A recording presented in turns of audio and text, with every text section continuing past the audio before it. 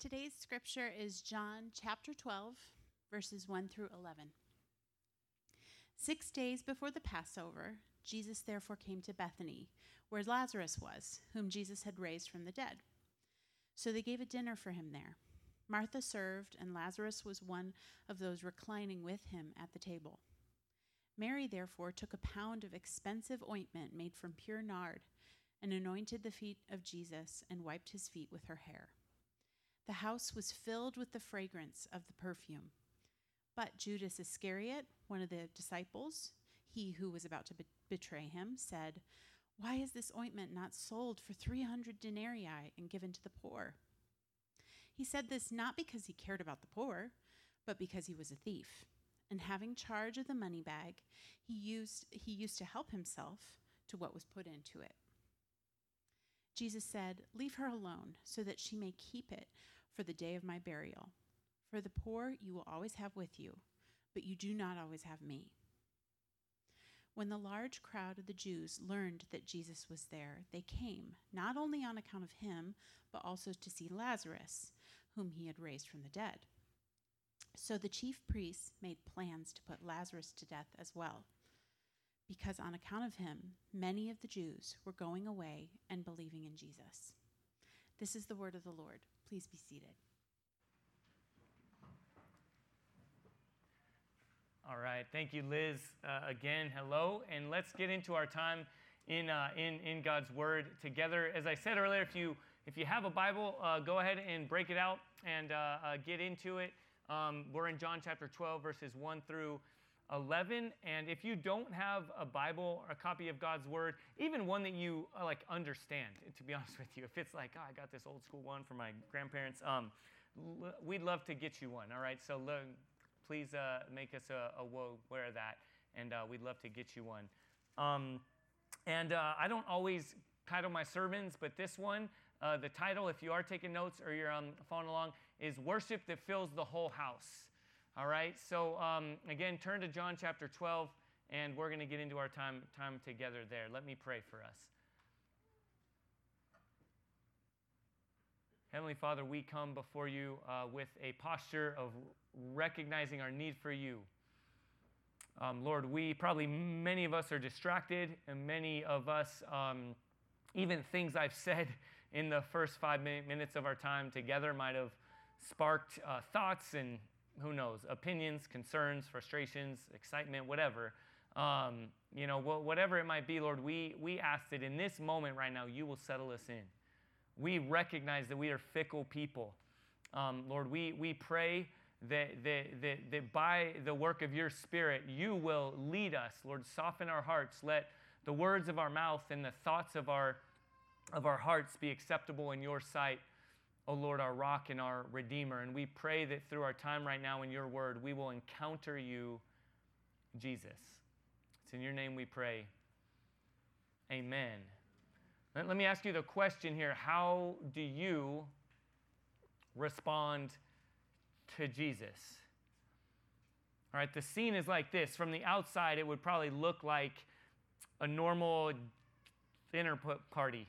People were kind of lounging around, drinking, eating, laughing, right, telling stories. One woman who we know from the first couple of verses in this chapter, Martha, is scurrying around. She's and if you know much about this, she's sometimes referred to as a busybody, or as kind of just someone who kind of can't sit still. She's hustling around, but she's serving, she's loving, she's doing what she knows how to do. She's filling people's glasses, right? Talking to people, making sure no one has an empty plate. And then there's this guy, actually the host of the house, we know from Mark chapter 14, is Simon the leper, someone who was healed himself. And so he's there. And then this other guy is there, just relaxing, lounging next to Jesus, near Jesus. This guy was dead. Like not long ago, right? For us, it's a few weeks away or a few weeks past that we talked about the story of Jesus raising Lazarus from the dead, but he's now at a dinner party All right, this text we're in right now doesn't remind us of that, but again, as we zoom out, it's important for us to remember that just a chapter ago, all right, Lazarus, who had been dead, is now in this room eating. He's sitting there. He's talking to Jesus, and there's kind of a feeling in the room, right? There's got to be some energy, right? Got to be some buzz, all right, that Jesus is there. But let's be honest, too, as we press in, have you ever been around someone who you know is good, but you're kind of in awe, and it even makes it feel a little bit scary? To me, the closest example I can think of from my life growing up, and you just keep this to yourself, your thoughts here, but was Santa Claus, right? This awe, this wonder, but a little bit of fear as well. Okay, and that's the last time I'll ever compare God and Santa, but and I think that's important. But this idea, like, okay, we just kind of take Jesus for granted. We read this stuff, but imagine, like, even for Lazarus, right? He's like, man, you're my boy. We're friends. Okay, Mary, Martha, Lazarus, they're friends of Jesus, but like now there's this sense, C.S. Lewis has this phrase that the Aslan, who's the God figure in the Chronicles of Narnia, when asked, is he safe? And he says, no, he's not safe. He's good, but not safe. Okay, so imagine what you're feeling in that room. How does Lazarus respond to Jesus? We don't know much of the rest of the life of Lazarus. Church history doesn't give us a whole lot. Scripture doesn't give us a whole lot of what else happened to Lazarus. But we know here that this guy Lazarus, who raised from the dead, is now there with Jesus. And there's this sense of just normalcy, hanging out, eating, drinking, right, talking, laughing, but also this undercurrent of awe, of intrigue. So again, I ask you this question. How will you respond to Jesus? Look with me in verse 3. That's where we're going to pick up here. We get a snapshot of how Mary responds to Jesus. Mary, therefore, took a pound of expensive ointment made from pure nard and anointed the feet of Jesus and wiped his feet with her hair. The house was filled with the fragrance of the perfume. Now, a little while ago, we know that when her brother, Lazarus, had died, there was a sense of frustration. Okay, I talked about earlier things that many of us could be frustrated about with God, right? The loss of a loved one, the loss of a dream. There was a sense of frustration, and she came to Jesus and said, Jesus, had you been here, my brother wouldn't have died. All right, and there's a sense where we need to be okay enough in God's bigness that we can verbalize our own frustrations. God, if you really were the God that I just sang about, that I think about, that I believe and trust you are intellectually or with me, then this wouldn't have happened. If you're good, then this wouldn't have happened. I'll be totally honest with you. Earlier this week, I was driving to a friend's house, and it's right as we're in this process of looking for a building, right, where we're going to meet. And I drive past, and I don't throw this out very often, but I'm going to throw this out right now. There's a straight-up cult in my neighborhood. And it's this huge building, and I'm driving past, and I'm like, sweet, the cult's got this legit building. And here we are just kind of, couch surfing. Like, we're not perfect. Amen. The church is not perfect, but I'm pretty confident we're not a cult. All right. So, like, very confident if you're concerned now. Okay. So, we're not a cult. So don't be distracted by that. Okay. Come back. Meet me here. All right. But there's this reality of like, where are you? And here's the deal. All right. Mary, in her interaction with Jesus, and even now, this is just a short time after her frustration toward Jesus. Jesus, if you would have been here, my brother wouldn't have died. And even now, she's worshiping Jesus, all right? But something that we see here is that her worship is imperfect, but Jesus' compassion is always sufficient. All right? I wish I wasn't alone here. Let me say that again. All right? Her worship is imperfect, it's incomplete, but Jesus' compassion is always sufficient. So again, with that in mind, I want to ask us, I want to ask you, how do you respond to the compassion of Jesus? All right, there's a stark contrast now. Pick up with me in verse 5. There's a stark contrast to Mary's worship that fills the house. She pours out this ointment on Jesus. She responds with a worship that fills the house. And then in stark contrast, Judas, one of Jesus' disciples, responds in a very different way. But Judas Iscariot, one of his disciples, he who was about to betray him, said, "Why was this ointment not sold for 300 denarii and given to the poor?" He said this not because he cared about the poor, but because he was a thief. And having charge of the money bag, he used to help himself to what was put in it.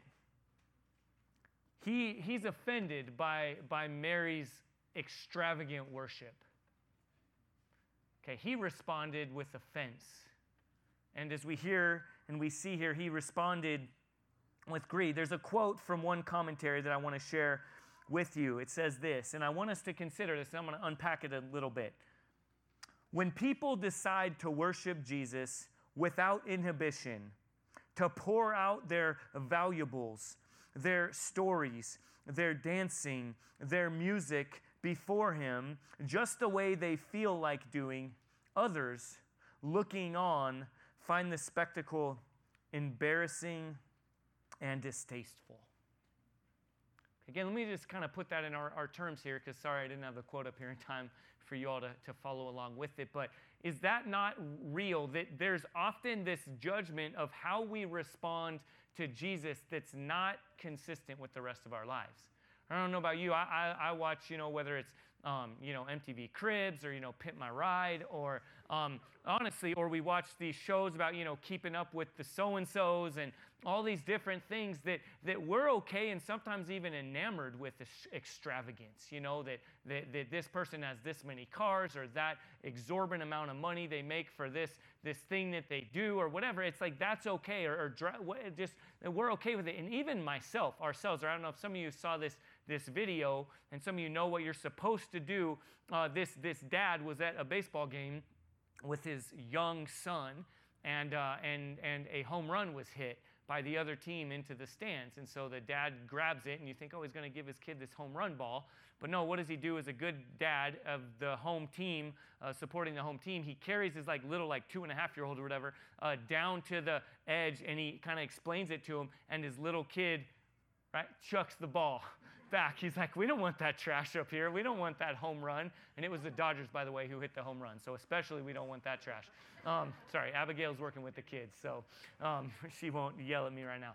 But all right, there's this sense of that's cool, that's good. I don't know about you. If I'm at a U of A game and the fans around me aren't supporting enough or heckling the other team enough or whatever it is, I might even let them know, don't you care? Are you a real fan right now? Get up, on your feet. But in church, or just in general with Jesus, it's like, whoa, let's not get fanatic-y here. Let's not get keep it buttoned up a little bit, Let me pause for a moment too and say, that doesn't mean you've got to be doing the worm up and down the aisles and breakdancing and you don't really love Jesus unless you bust out a flag. I grew up in a church like that, by the way, so we're cool with that.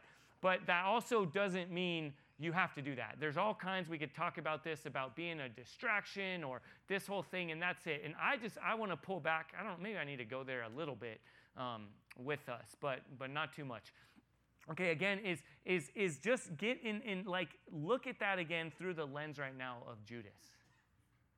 There's this sense of what I'm comfortable with, what I can control, the way of life that I'm used to.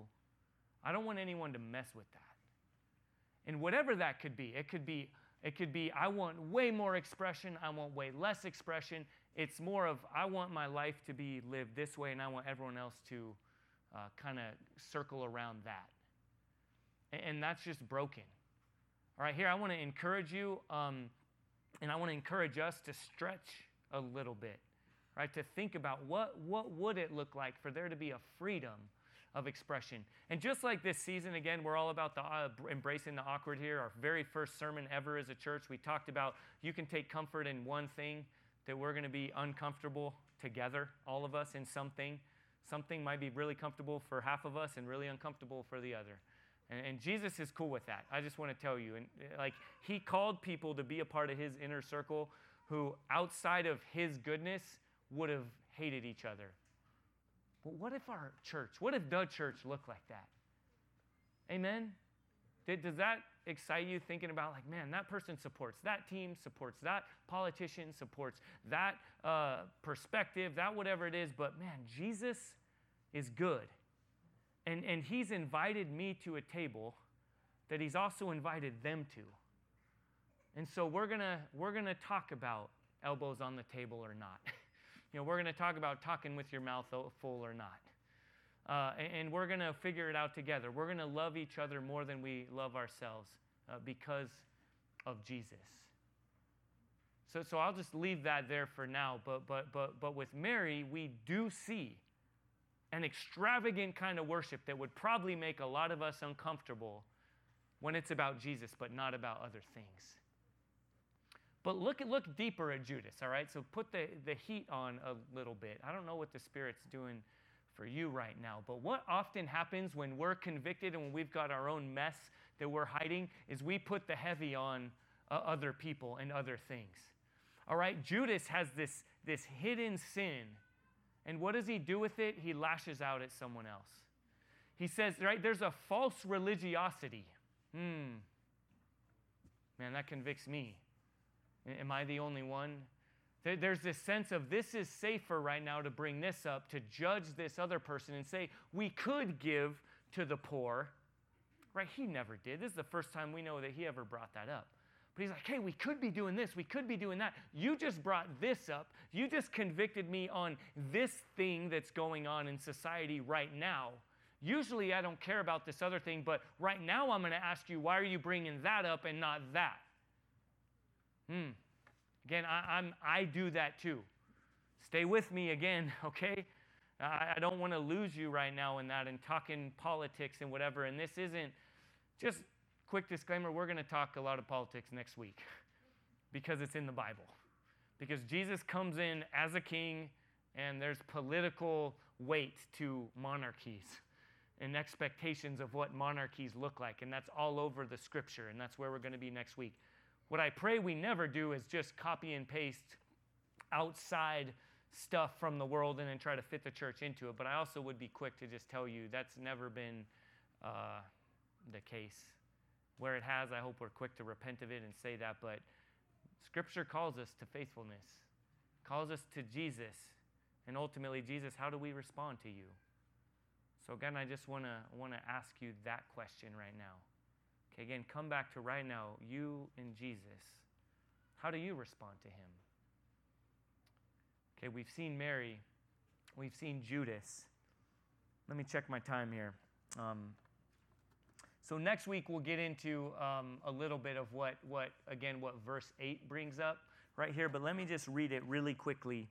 So this is Jesus speaking, right? And he tells Judas to leave her alone in verse 7. But skip ahead to verse 8 real quick. He says, "The poor you will always have with you, but you do not always have me." Let me just tell you as plainly as I possibly can. This is not Jesus saying, don't worry about the poor, just worry about me right now. All right, this is, Jesus knows Scripture way better than any of us. And he's actually referring to Deuteronomy chapter 15 that talks through the first 11 verses there. They talk about it's an indictment. Okay, he's saying, listen, until the kingdom of heaven comes in full, until your and my political structures, again, hear me now, left or right. I'll get there a little bit more next week, okay? Socialism or capitalism, right? Trickle-down economics or just be fair and everybody, whatever it is.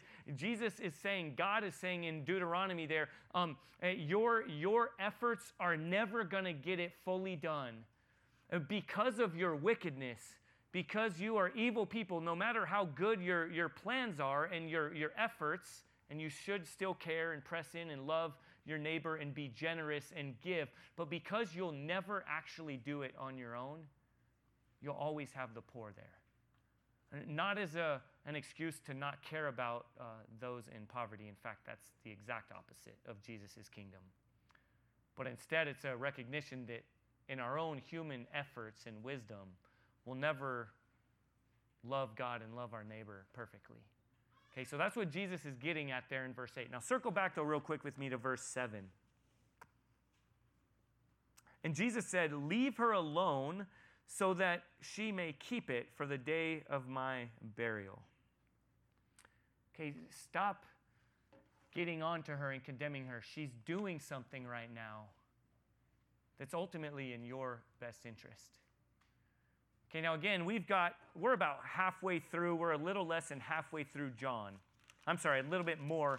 Yeah, we're over halfway through it, but we're going to take a break in a couple of weeks and get into Nehemiah together, but we've got a ways to go. But in case you don't know where we're at here, we're less than a week away. Okay, look up with me right now. Look at the cross. When Jesus is hanging on that cross. And you know what earthly possession he has with him when he's hanging on that cross? Nothing other than the likely remnant of this oil that has been poured on his feet. It's a strong scent, right? And back then, just so you know, like when the kid that sprays Axe all over himself, right? And then eventually, hopefully, thankfully, takes a shower later and washes it off, at least for a little while. That's not the way culture worked back then. The oil was actually used as a way to wash and to cleanse. And so this oil would have lasted for a long time. So likely, as Jesus hung naked, ashamed, abandoned, beaten, covered in blood, covered in dirt, there was likely still a faint scent of this ointment. And when somebody died, they were covered in oil. It was an anointing. It was a process of honoring them in this element. So let me just bring us up to speed here. This is happening on a Saturday. Okay, so this is a Saturday evening, right? We're at a Saturday evening. They're hanging out right now at this dinner. Mary pours oil on Jesus' feet, washes her feet, which is just, if feet were really dirty back then, this is extravagant worship, all right? Like we've talked about. Well, tomorrow is Palm Sunday. Tomorrow is Jesus' triumphal entry into Jerusalem. All right, and then Wednesday is Ash Wednesday, just a couple days after this. Thursday is what's referred to in kind of church history as Maundy Thursday, when Jesus is arrested. And then Friday is Good Friday, when Jesus hangs on the cross and is crucified. And then Saturday, a week from this event, is Silent Saturday or Holy Saturday, where there's consideration or question of what's going to happen next. And then Sunday, again, just over a week from now, is Resurrection Sunday, Easter Sunday. And there's a lot between now and then, but that's informing this time. And Jesus knows something that you and I don't know, that Mary didn't know. She's bringing her best as far as she can right now, but Jesus knows even that's not sufficient. All right, Jesus knows that she needs his death, that she is anointing him for. Jesus died for you. Okay, hear me, because I know that can be this phrase that we hear and then kind of move on right now. Can think of all your fumbling and bumbling. What did you confess? What's the sin that's been done to you, or the reality of the sin, the brokenness in the world around us that just leads us to wonder and to consider, God, where are you? What are you doing? Had you been here, this wouldn't have happened. If you really were who I thought you were, who I sung you were, I have to turn off my heart a little bit in order to sing these words out of my mouth, because it doesn't feel like you're really you. In all that reality, Jesus knows it's okay. I'm pursuing you. I love you. I died for you. So again, how do you respond to Jesus' loving pursuit of you? We see three examples in the last verses of this. Let me just walk through them with us together. When the large crowd of the Jews learned that Jesus was there, they came, not only on account of him, but also to see Lazarus, whom he had raised from the dead. Okay, these are people who are intrigued. And again, look at me right now. I want this to be a norm in this place. That might be you. You might be intrigued by Jesus. You might have heard some of the cool things he's done. You might have friends or family who you see a transformation in their lives, or just an excitement or a joy or an authenticity. Maybe you're just being a nice friend and they invited you here, or to sit in a living room and to watch a service, and you're intrigued. All right? And I just want to tell you that's okay. In fact, that's good. I'm really glad that you're here. And we see that that's really, really consistent throughout Scripture. People come and just want to see Jesus. Okay, can I give you a warning, though, and an invitation? I hope you don't stay there. In my experience as a pastor, as a Christian, as a family member who's a Christian, and as other family members who are not Christians and have walked through different seasons of intrigue, that usually if you just remain stagnant, you actually, if you're not moving toward Jesus, you're moving away from him. All right, look ahead with me, and this is kind of an extreme example, but look to the next verse here in verse 10, where we see people who I think were at some point intrigued by Jesus, but didn't stay there. Verse 10. So the chief priests made plans to put Lazarus to death as well. Going into verse 11, because on account of him, many of the Jews were going away and believing in Jesus. So these are people who at one point, some of the religious authorities were intrigued by Jesus. They moved toward him. They sat down with him. They talked to him. They asked questions of him. And there's this sense again that there's people that we see a stark contrast that were at one point intrigued by Jesus, but then in another place over time, Jesus becomes offensive. That's just true. Again, I don't want to try to give you a palatable Jesus, all right? I don't want to give you a pill that's in a gummy bear so you'll swallow it. All right, that's not what we're trying to do here. We want to present to you the best we can do. As we've said before, all we can do is present to you Jesus Christ and him crucified. And then to entrust you to the Holy Spirit who will lead you. How's he leading you now? Is Jesus wooing you to himself? Is he revealing his goodness, his compassion, his love, his kindness, his sovereignty? Again, if at some point you start to harden your heart because the offensive reality, if the bloodiness of the cross is offensive, if the reality that if he really is God and he speaks into every aspect of life, he speaks into sexuality, he speaks into how we handle our finances, he speaks into what we do with our anger, with how we view each other, how we relate to one another. If at some point that stuff becomes offensive or it's inconvenient, over time you will start to grow hardened and start to resist Jesus. In this case, even to the point of wanting to kill Lazarus because he's turning eyes toward Jesus. But some, as I read that last verse,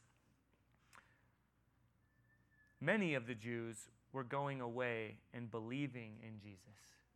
That's the whole purpose of this book, as we have talked about numerous times. John chapter 20. The purpose of this book, the purpose of the Bible in general, the purpose of John, hear me, look at me right now, is that you will see Jesus. You will see that he is the Christ, the Son of God, and that you will believe in him, and that by believing you will have life, real life, eternal life, rich life, life that shapes you right now in your grief, in your mourning, in your frustration, in your identity struggles, in how you relate with others, in how you navigate social norms. How do you respond to Jesus? All right, I pray that we respond even right now in a way that is a worship that fills the house, like Mary, but that doesn't stay there.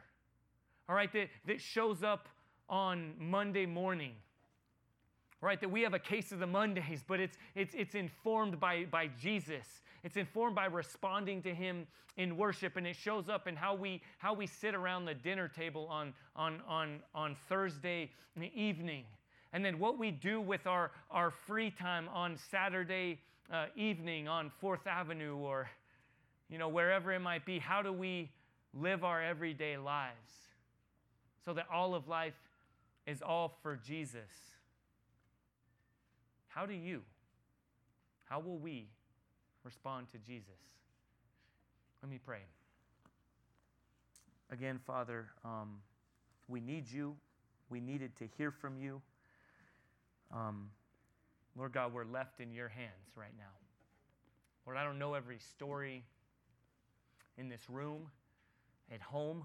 I don't know the scenarios. Kids got Cheerios up their nose, or the dog's doing something, and it's life right now is difficult. But Lord, I pray that we're in your hands. God, that we would have that same sense of awe and wonder, that we would be honest enough to say, I'm intrigued by Jesus, but I'm a little uneasy. Man, he wants everything. He speaks into everything. He's calling for me to surrender my whole heart, my whole life. But Jesus, through even just this passage, we see that you are good. You are not only worthy, Lord, you are trustworthy. So Lord, we surrender all.